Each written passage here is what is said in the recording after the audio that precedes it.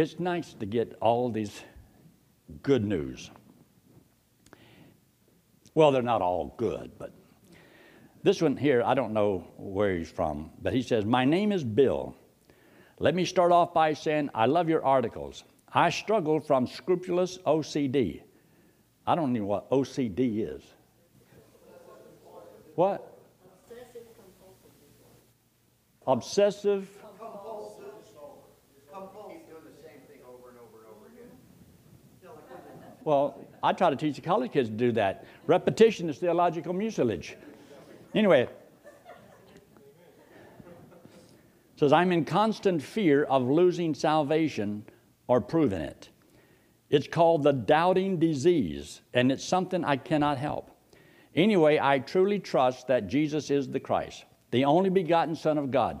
I believe his sacrifice was for me. I believe he is risen. I believe it. However, I have a little works. I still have a carnal nature most times." Okay, so they haven't been to FBC yet. "I still have a carnal nature most times. Sometimes I resist, but at times I do give in. I'm in my early 20s and suspect that I may grow some of this out. I want to rest in his grace. I know my need for it. I sin daily, even willfully. But everyone does, right? I know he does not permit sin, and I will be punished, but not by hell fire, right? Some verses scare me. 1 John scares me. Jude scares me. And other miscellaneous verses." Okay? I didn't know there were any miscellaneous verses, but you know. It says, miscellaneous verses, they scare me. And let me see where we are here. "I am secure in Christ as long as I believe in his work done for me, despite what my life may reveal." Correct? Sounds confident. And yet there's a question after each one of them. "I believe in him because I know I have no leg to stand on. I'm not too prideful to say I'm a sinful man. And I'll never be too prideful to say that I don't need his grace. If my faith is in him, I am secure, regardless of external works." Correct? "I need this scrupulous OCD to be put to rest. It is destroying me. Thank you for your time. I read your articles and watch you on YouTube, your YouTube sermons for assurance. I stray away from the walk and come back. Sometimes I feel guilty and sometimes I do not. I'm only a person. I just need to know that my trust is in his perfect work is enough to secure me in Christ. I know my faith is genuine because I am too sinful to make it on my own." Let me read that again. "I know my faith is genuine because I am too sinful to make it on my own merit." So you can sense that somebody is learning and listening and growing, but maybe still haven't put all the pieces together.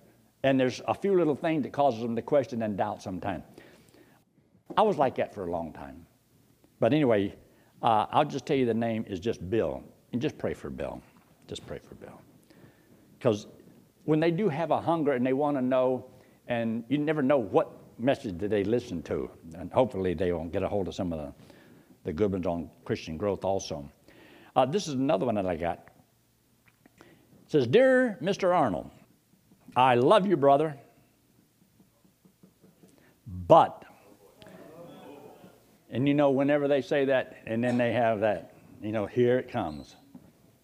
"I love you, brother, but your doctrine of once saved, always saved is absolutely not biblical. Hebrews 10:26 through 31, 38 through 39, for if we sin willfully after that we have received the knowledge of the truth, there remaineth no more a sacrifice for sins, but a certain fearful expectation of judgment, and a fierceness of fire which shall devour the adversary." There are many other verses, brother. Ezekiel 18:24, 2 Peter 2:20, Exodus 32, and Revelation 3:5. You are leading our brothers and sisters to be lost. They're brothers and sisters, but I'm leading them to be lost. And I know that this is not your intention. Love you, brother, in Christ, from a guy named Don. So, I love you, brother, but your doctrine is wrong. Well, don't tell me, tell God. That's where I got it. I believe the Bible teaches that once you're saved, you are always saved. Now, let's just have a little brief review in a short period of time.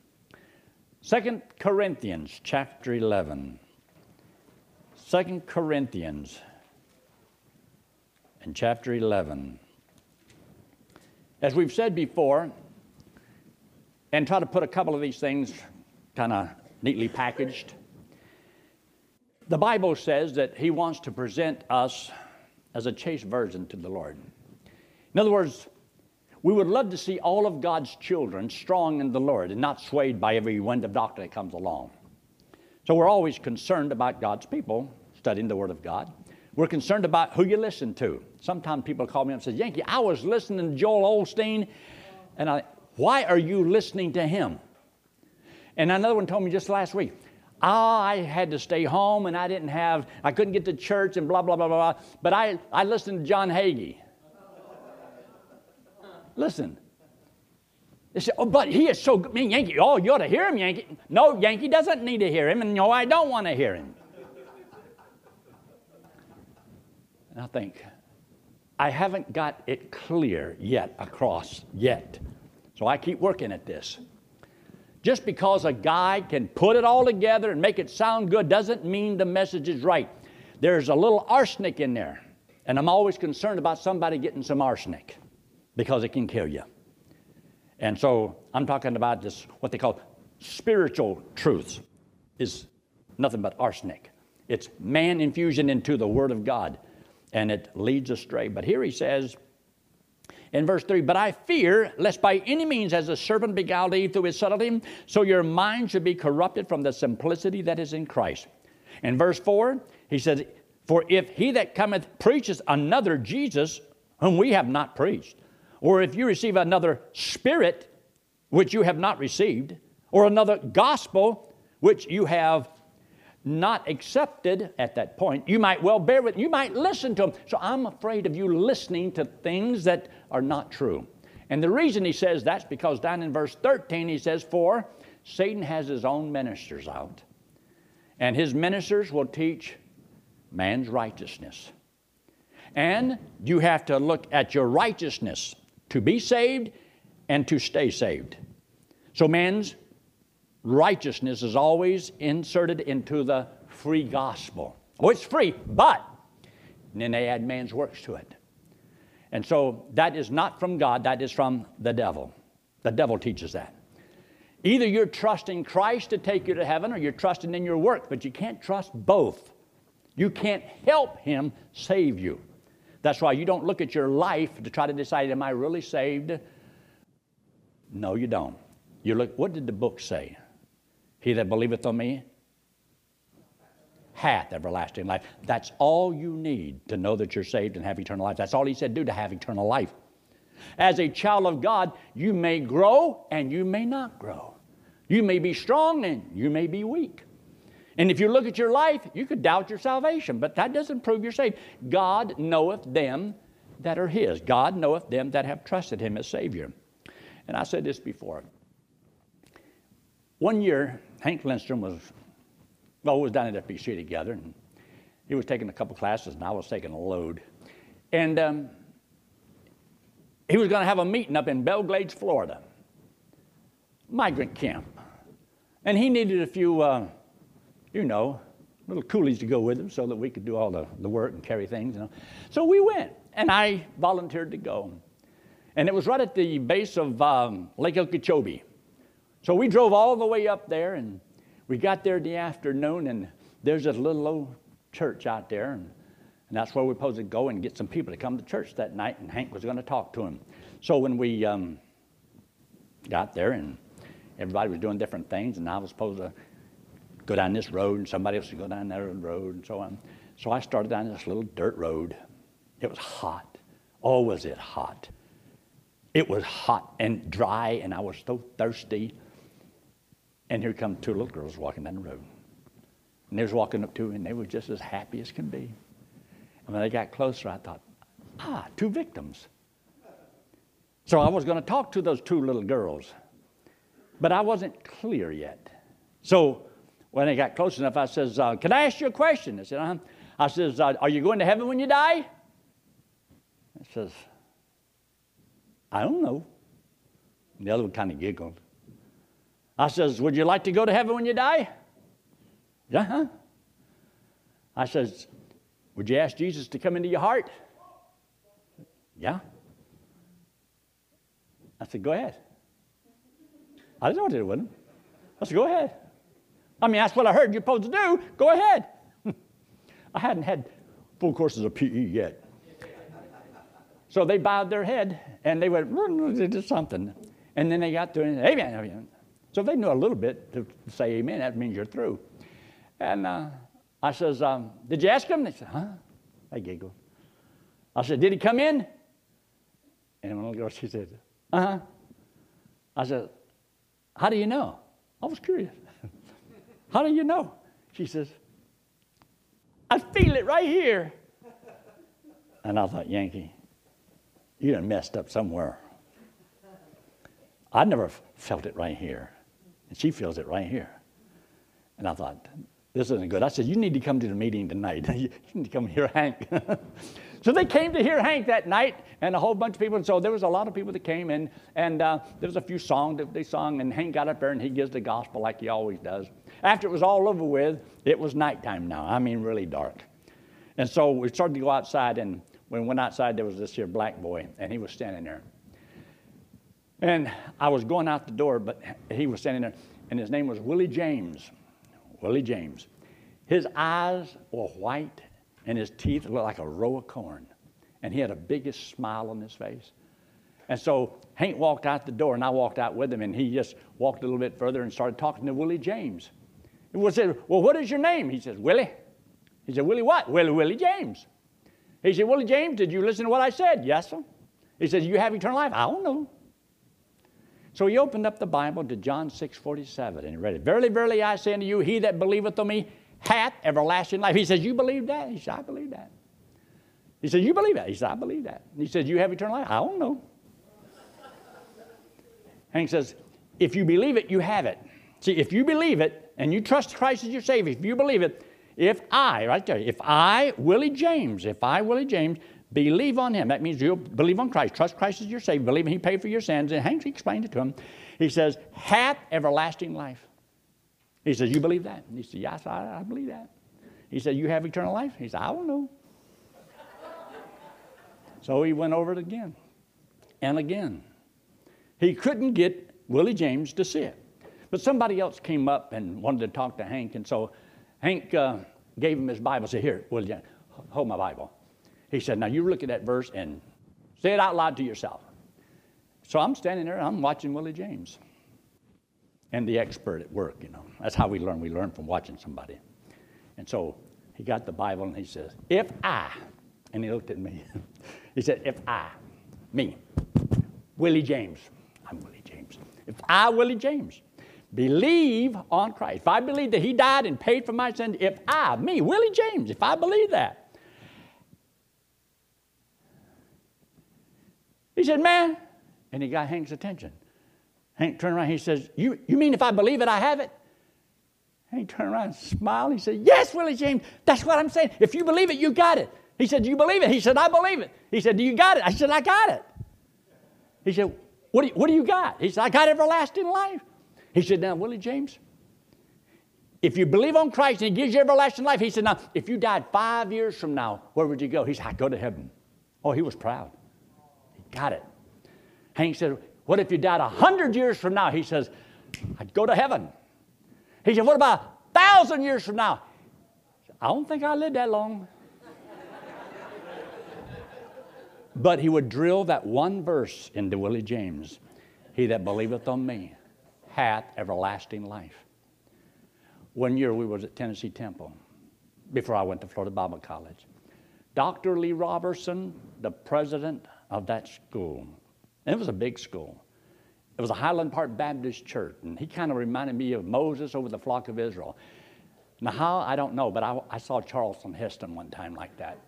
And but anyway, I went up there, and after the church service was over with, we got home. And when we got home, we walked in the house, and Betty was just crying. She was boo-hooing. I said, honey, what's wrong? And she says, I'm not sure I'm saved. I said, what? And that bothered me because the man that led her to the Lord led me to the Lord. If hers didn't take, maybe mine didn't take. Now, I was messed up. I said, what are you talking about? She says, because of what the preacher said tonight. I said, well, what did he say? I was there. I didn't hear it. So you can see, you can have two people sit in the same service, and one person can hear something and another person not hear it. Y'all do that all the time, don't you? So she came, and I said, well, what did he say? He says that some people are going to miss heaven by 9 inches. Okay. That's getting pretty close. I figure if you get within 9 inches of the place, just reach out your hand, grab a hold of the gate, and pull yourself on in. That's close. How close you got to get? I said, what are you talking about? He says, some people believe it in their head, but they don't believe it in their heart. And so some people are going to miss it by 9 inches. And she just broke down and sobbed. And I didn't know what in the world to do. This is my wife. We come to go to Bible school. We're going to go tell the world how to go to heaven. And here's my wife, and she's not sure. And the guy that led her to the Lord led me to the Lord. It caused no small stir. And she cried. And I said, honey, if you weren't sure then. She says, Yankee, I believe it. But I don't know if my heart believes. Because they said, you've got to believe it in your heart. I don't know what my heart believes or not. She said, I believe it. You see how damaging that can be to tell somebody? Well, you can't just believe it in your head. You got to believe it in your heart. Oh, la-di-da. How do you separate the two? Either you believe or you don't believe. I believe it. Yeah, but was that with your head or your heart? I know it sounds good to say to a woman, I love you with all of my heart. But what you mean is I love you with all my mind. But that doesn't sound very romantic, does it? I love you with all my mind. My toe, my ear, my nose. Sometimes we wonder, how can we be so confusing? But we don't even know it sometimes. No more than I did that day with those two little girls on the road. What I said, I meant sincerely, but I was just so messed up as not clear. I wasn't clear. Sincere, yes. Love the Lord, yes, I love the Lord. Want the little girls to go to heaven, yes. There's a lot of preachers out there preaching every Sunday with that same intensity, same compassion, same love and concern, but they don't even know they're not making it clear. They're not even aware. They don't know there's a better way to do something. And so I said, honey, if you weren't, let's do it now. So we got on our knees and we prayed, and she went through that so-called the sinner's prayer. You ever heard of the sinner's prayer? All you're saying, Lord, I'm a sinner. Be merciful to me, a sinner, and save me for Jesus' sake. Believe it or not, that's what I said the day that I trusted Christ as my Savior. Did anybody else in here ever do it that way? Ever say that? Not just one person over there? Because, see, that's what some people, accepted. That's what we did. But we're just as honest and sincere. Yes, I'm going to just trust Christ as my Savior. And that little prayer sometimes, it just kind of seals it in your mind that all I'm doing, I'm just telling God, Lord, I believe that. When he says, believe it, when you pray, it's just, you're telling God, I believe it. Lord, I believe that. When we have prayer here, and so with heads bowed and eyes closed and no one looking around, if you will trust Christ right now as your Savior, would you let me know? Just say something simple like this. Lord, I'm a sinner. And I believe you died on that cross and paid for my sins, and I'm going to trust you right now as my Savior. Just something so simple. Can a person get saved just by talking to God and saying, Lord, I believe that. I believe you did that for me. And you see, I often say, it's not the prayer that saves you, but it is telling God, I believe it. Because when you say, I believe that, well, who are you saying it to? Somebody needs to know that. It's God that knows when you believe and you don't believe. And God says, I know them that believe on me and trust me, and they have eternal life. So yes, I had a wonderful time explaining some of that to my kids later on, and Trina trusts the Lord, and David and Eddie, and a whole bunch of relatives. But I went to Bible school, and it helped me to clear up my message. That's why I guess I am so thankful for the ministry of Florida Bible College and for a man, Ray Stanford. He might not have been the greatest guy in the world, but buddy, he helped me to understand the greatest truths in the world. Something that was, it's life-changing because it's destiny-changing.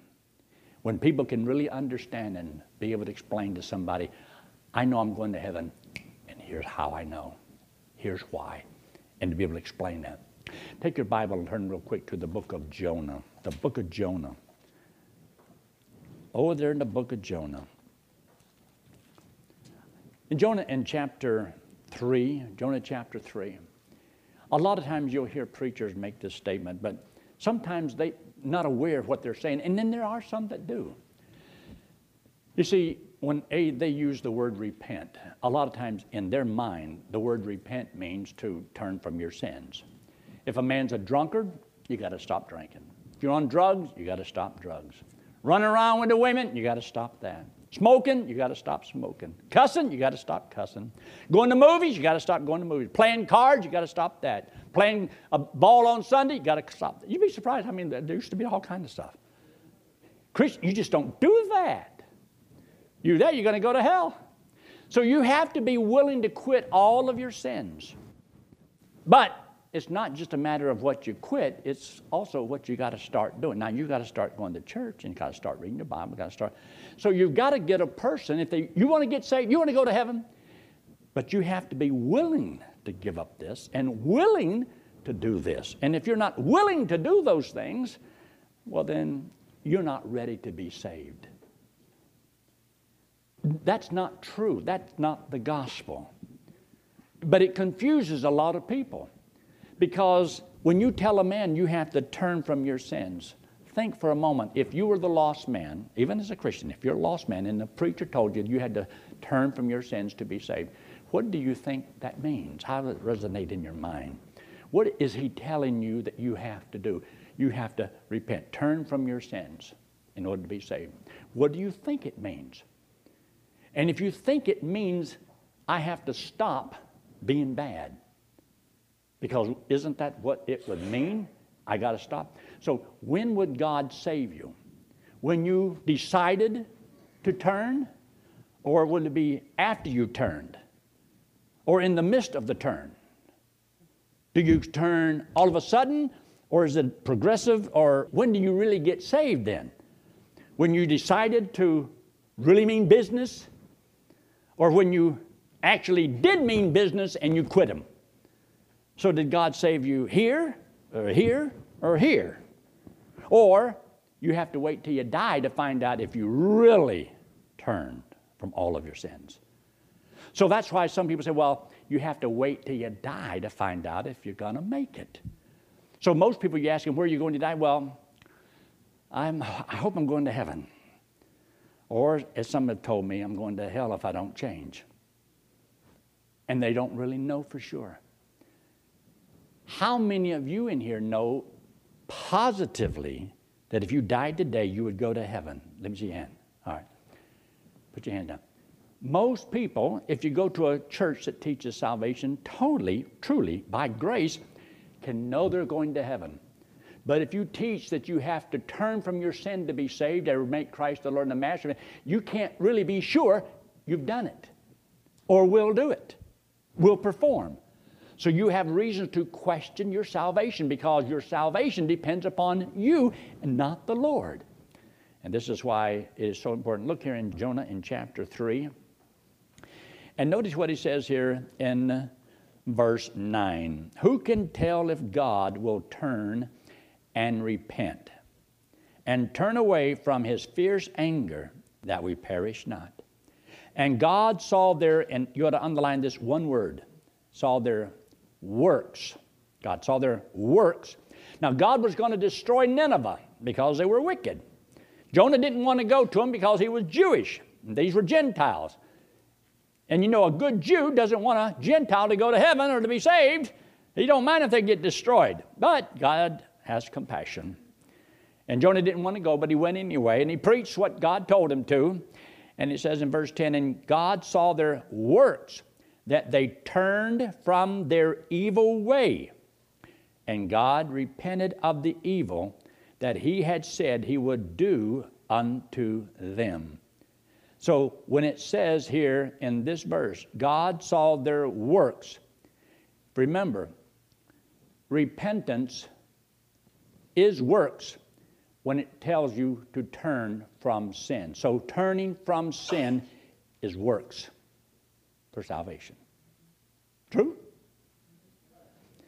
So if you're going to have to turn from your sins, this is what they did, and it's works. It's not grace. So whenever you are saved, God wants us to, in a sense, not do the thing that we were doing before and trusting in our dead works.